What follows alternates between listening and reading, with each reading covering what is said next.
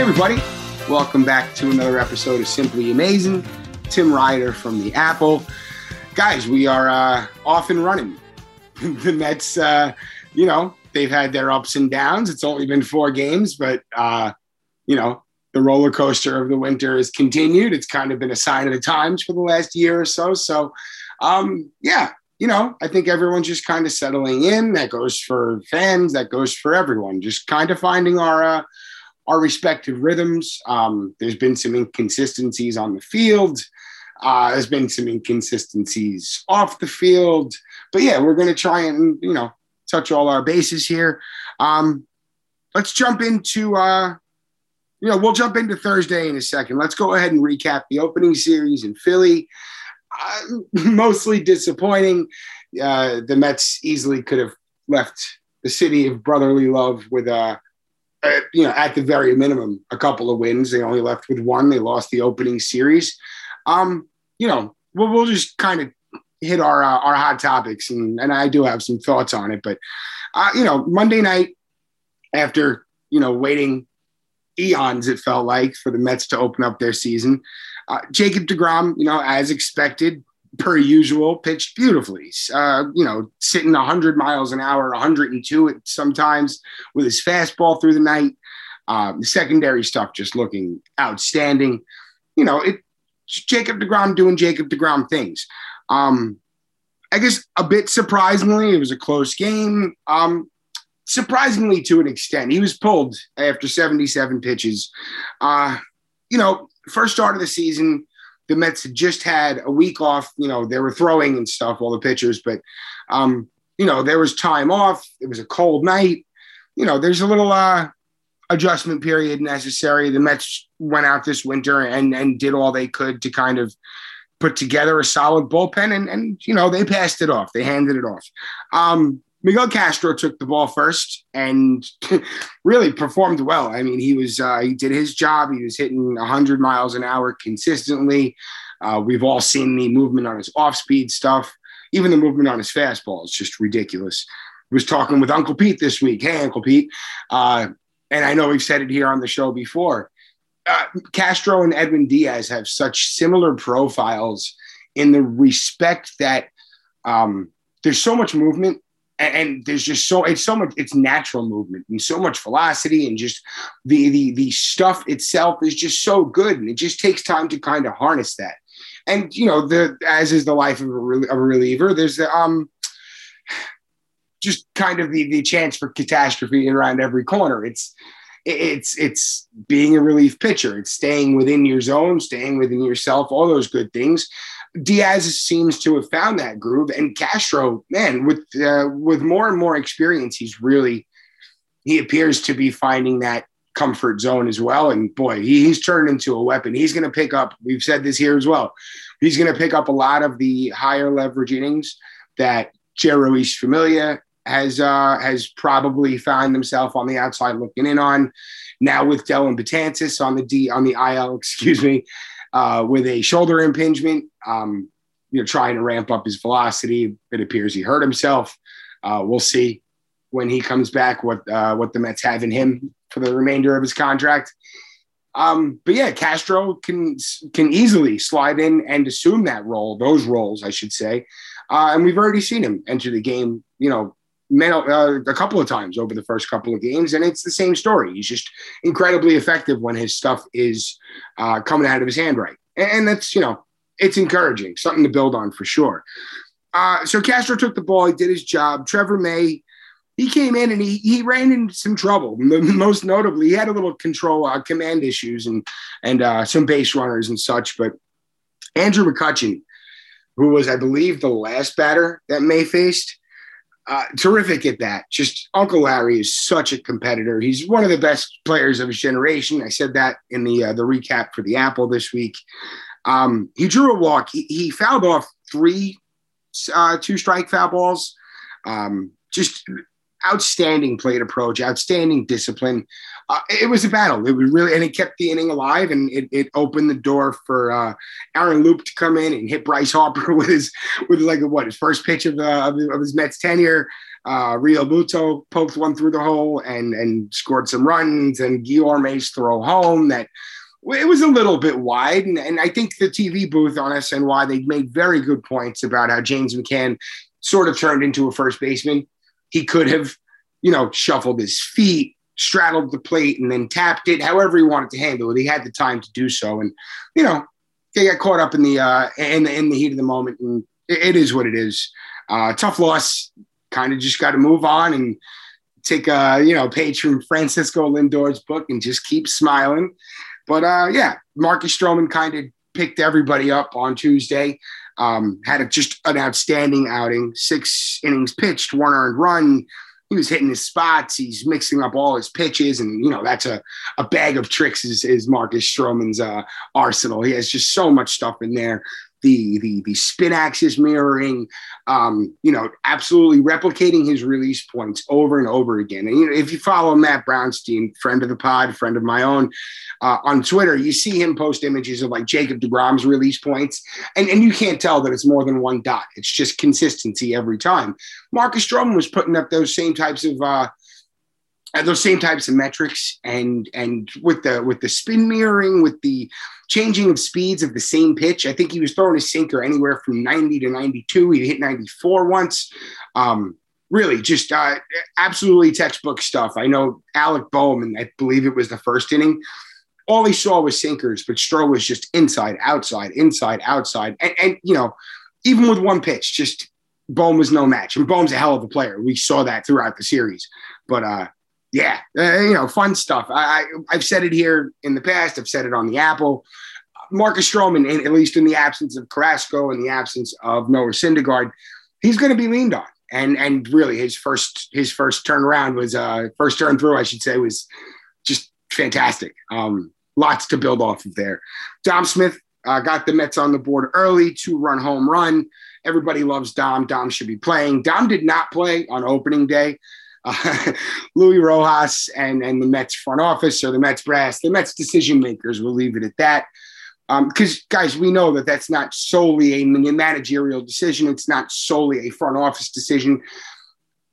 Presumably everyone gets together and they build a lineup every night. And the analytics department and the advanced scouting department, everyone has input on these things. And I think Louis Rojas is catching a lot of heat for some unconventional, I'll leave it at that, unconventional moves regarding his lineup building or his batting order. But, you got to kind of shake it up and see what falls out, see how that cookie crumbles. And, I think you learned that Kevin Pillar leading off and getting that extra at bat or two. And, he came up and hit into a ground play in a really pivotal place. That was on Monday night. Dom Smith, or I should say, whoever would have been hitting in that spot, but I guess Brandon Nimmo, he's been on a tear. We'll get to him in a second. One would think he would have been in a more capable position to do some damage there. But again, neither here nor there. It's a loss in the book. There's 162 of these things throughout the season. So there's going to be tough lessons learned. Back to Tuesday, Dom had the 2-run home run to put the Mets on the board early. The Mets actually got 4 insurance runs on the board on just one base hit, Michael Conforto's base hit, who we'll get into Michael Conforto. He's had some struggles of his own, but I don't think we have much to worry about there. Pete Alonso kind of sealed the deal with a little laser late in the game. And, everything kind of was back to Peachy Keen in Metsville. Everyone was happy. Going into Wednesday, David Peterson was getting the ball, and you would hope with the momentum and the renewed focus, or however you want to put it, that things would have gone, clicked into place on Wednesday. And that just wasn't the case.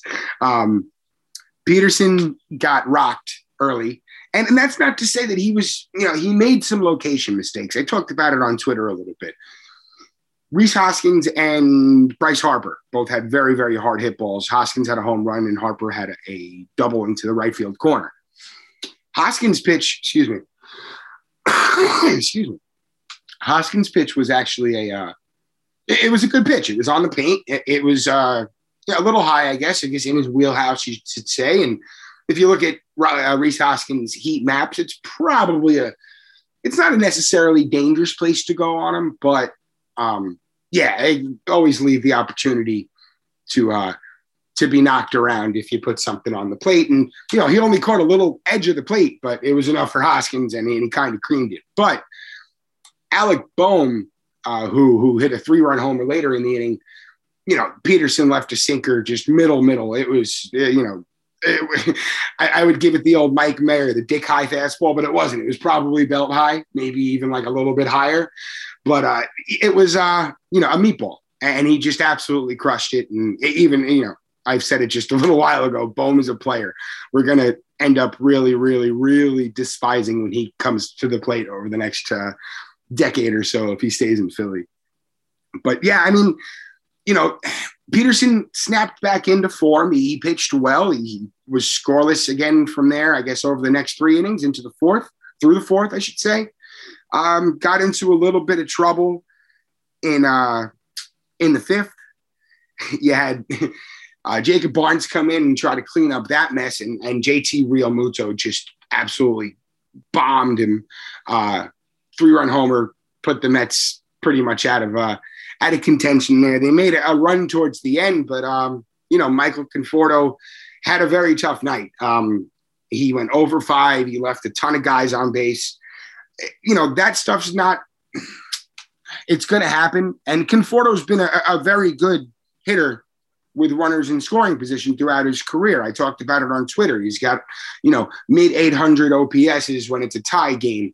I'm talking about clutch stats. I'm sorry. Like, pretty much mid like 850 OPS across the board, whether it's a tie game, up or down by 1, up or down by 2.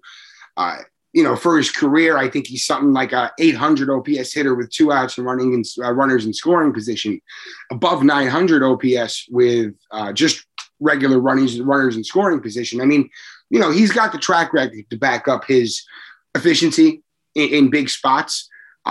Wednesday just wasn't his night. And, he started off the season all right. I think he was 3 for 10 to start off the year.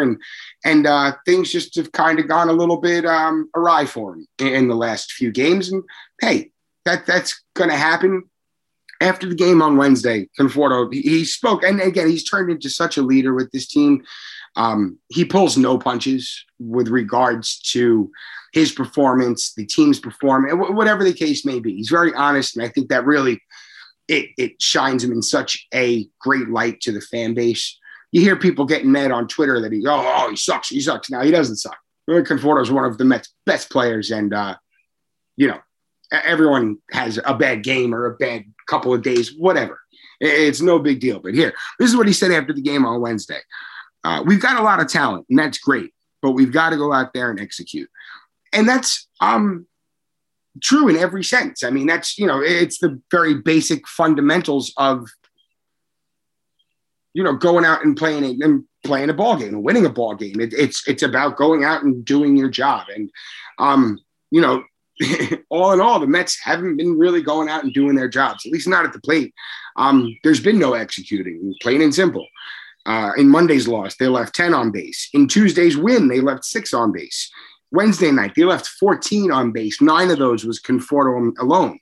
Even on Thursday, in the Mets win, 3-2 win over Miami, the home opener, they left 11 on base. They were incredibly lucky to escape Thursday's debacle with a victory. And we're going to get to that in just a second. But, the Mets have to do their jobs. They have to go out and they have to compete. And yeah, guys, no one's saying it's easy to go out and hit a baseball. That's not the case. But whether it's how the lineup's being constructed, whether it's who's in a slump, whether it's trying to get in line with the numbers and the feel for being a man, if that makes sense. Trying to align, I guess, the information, the data at hand, and the feel for putting guys where you think they belong. Like hitting Jeff McNeil in the 7-hole. I get putting a high on-base percentage guy down towards the bottom just to kind of keep that train moving.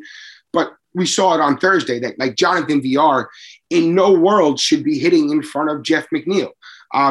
Trying to do the right, left, right thing, which Luis Rojas kind of spoke to ahead of the game, which was his reasoning as to kind of breaking up those lefties, you know, at least through the starter, Nick Neidhart, who the Mets made look like fucking Satchel Paige on Thursday. You know, VR was batting as a left-hander while facing him. So that was a moot point. And then, you know, with the 3-batter relief rule, the left really doesn't make a difference. You know, you got to do the things that are conducive to success. And you know, they're going to find their way. They're finding just how things fit into each other. Everyone, like I said earlier, everyone's just kind of finding their groove. But we're going to get into Thursday's happenings, this little mess that was created late in the game. But hey, the Mets, again, they had their opportunities, but we're going to get to that in a second. Hang tight. We're going to hear from our sponsors. We'll be right back. Hey, it's Kaylee Cuoco for Priceline. Ready to go to your happy place for a happy price? Well, why didn't you say so? Just download the Priceline app right now and save up to 60% on hotels. So whether it's Cousin Kevin's Kazoo Concert in Kansas City, go Kevin, or Becky's Bachelorette Bash in Bermuda, you never have to miss a trip ever again. So download the Priceline app today. Your savings are waiting. Go to your happy place for a happy price. Go to your happy price, Priceline. All right. So back to on the field Thursday. First of all, the energy. I mean, I was watching from home, but the energy of having fans back in the stadium, the energy of people who might have been in the building just on social media, sharing their pictures, watching player introductions, that outstanding rendition of the Star Spangled Banner. What a terrific feeling just as a fan. You know, the cheers, just to hear cheers again and not, you know, canned applause or you know, fake audience noise or whatever they were using. You know, you could hear energy. You could feel the energy. It was palpable and it was terrific. It was wonderful. And it certainly seemed like, excuse me, Taijuan Walker was feeling that energy because, boy, he went out and it looked terrific. I mean, he was hitless into the fourth. Only ended up allowing 2 earned runs over 6 innings of work. He struck out 4, 58 strikes and 87 pitches, mixing everything up real well. He was up near 97 with his 4-seamer, 96 with his sinker. The slider was absolutely, you know, phenomenal. Very, very tight pitch. 26% called strike and whiff rate, which is nice. The splitter, which he throws occasionally, as well as the curveball, both very effective. The bullpen held up fine. Miguel Castro turned in a perfect inning of work. He struck out 1. Trevor May worked around a hit. Edwin Diaz looked electric, working around a walk. Just, you know, everyone was kind of doing their jobs. But, boy, Nick Neidhart just made the Mets look like, you know, again, the Mets have to come to play. And these guys aren't, you know, what happens when you go out and face a true ace, not freaking Nick Neidhart, who we didn't even know was starting the game until just ahead of the game. The Marlins never confirmed their starter, but, you know, they had chances. Brandon Nimmo was on base a bunch of times, as he's been all the season so far. I think he's got 5 walks already. He's hitting like 429 over his first 19 plate appearances. Lindor added a hit. He came home on Dom Smith's sac fly. Jeff McNeil tied the game in the bottom of the 9th on his freaking birthday, no less, with an absolute bomb into the whatever they want to call them now, the Coca-Cola seats, the Pepsi seats, the soda seats, I call them the chicken fingers and French fry seats because the line is non-existent up in those up in that corner.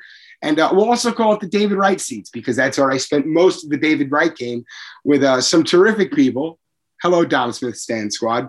The night of David Wright's last game, which was boy.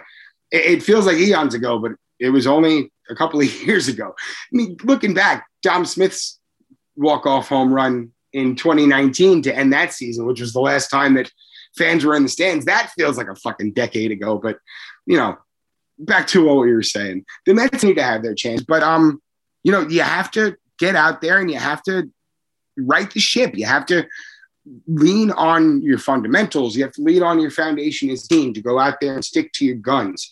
I'm not sure if Conforto is actively avoiding sliders, But we've seen pitchers attack with first pitch a few times over the course of the last 4 games, and he's just letting them fall in. Even later in the count, he's not really attacking sliders, and that could be a course of action that him and Chili Davis have kind of put together. Like, go after your pitch. But boy, if I can't even tell you who was pitching. What the hell was his name in the 9th inning? As soon as they said he was coming in, Anthony Bass.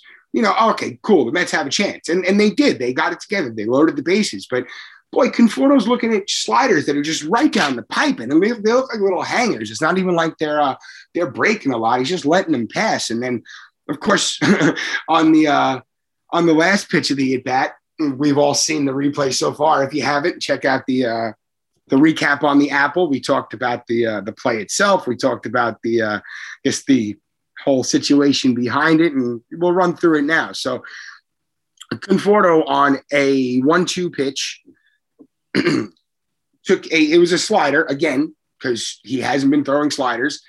And I forgot his name again, Anthony Bass, put it on the inside, and Conforto, the umpire initially called it a strike, but it glanced off of Conforto's elbow. And in real time, it's just like, it looked like it was just a tight pitch, and it kind of glanced off. And okay, well, Conforto's on top of the plate. He always is. And that elbow always hangs out. But, he got hit by the pitch, and the umpire changes call, sent him to first. Once we saw the replay, that's bad, man.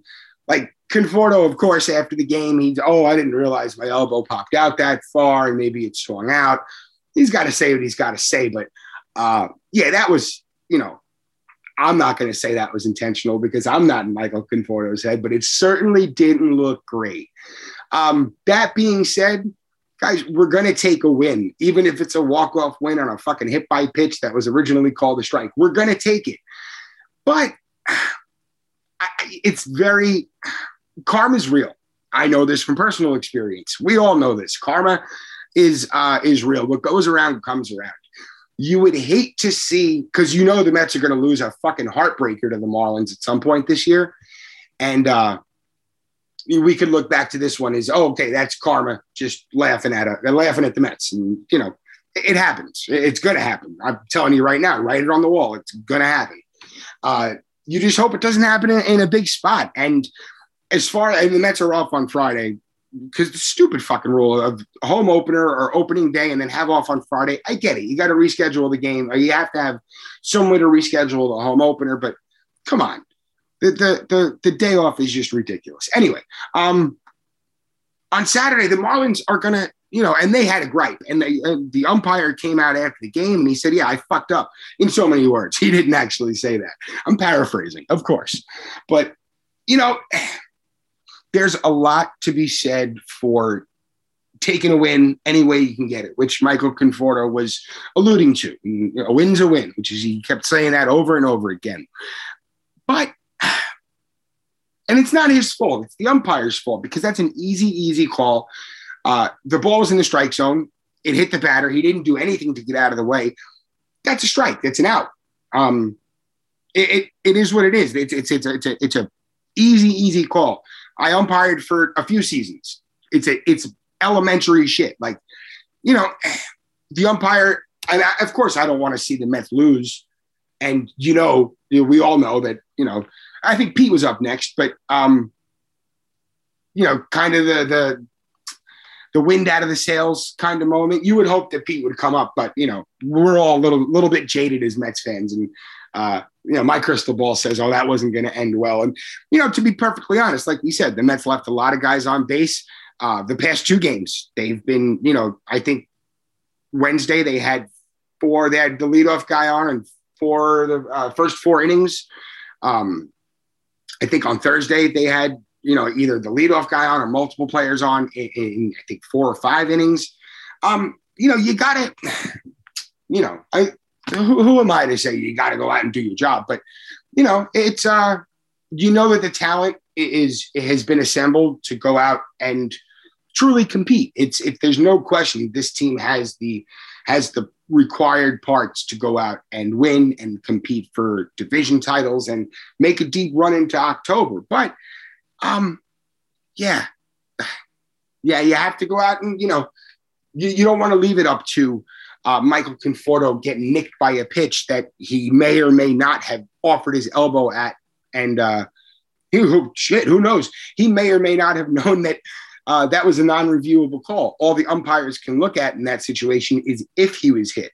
They can't say whether it was done with intent naturally, and they can't go back and say, oh, well, it was in the strike zone.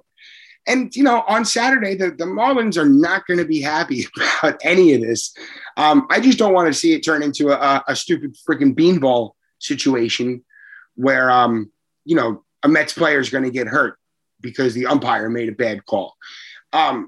Again, this is a still a very alive tradition, a shitty tradition, but it's a tradition in the game that you have to, quote unquote, send messages with, 100-mile-an-hour rock hard objects going at, in a person's direction. That's just unnecessary. It's dangerous.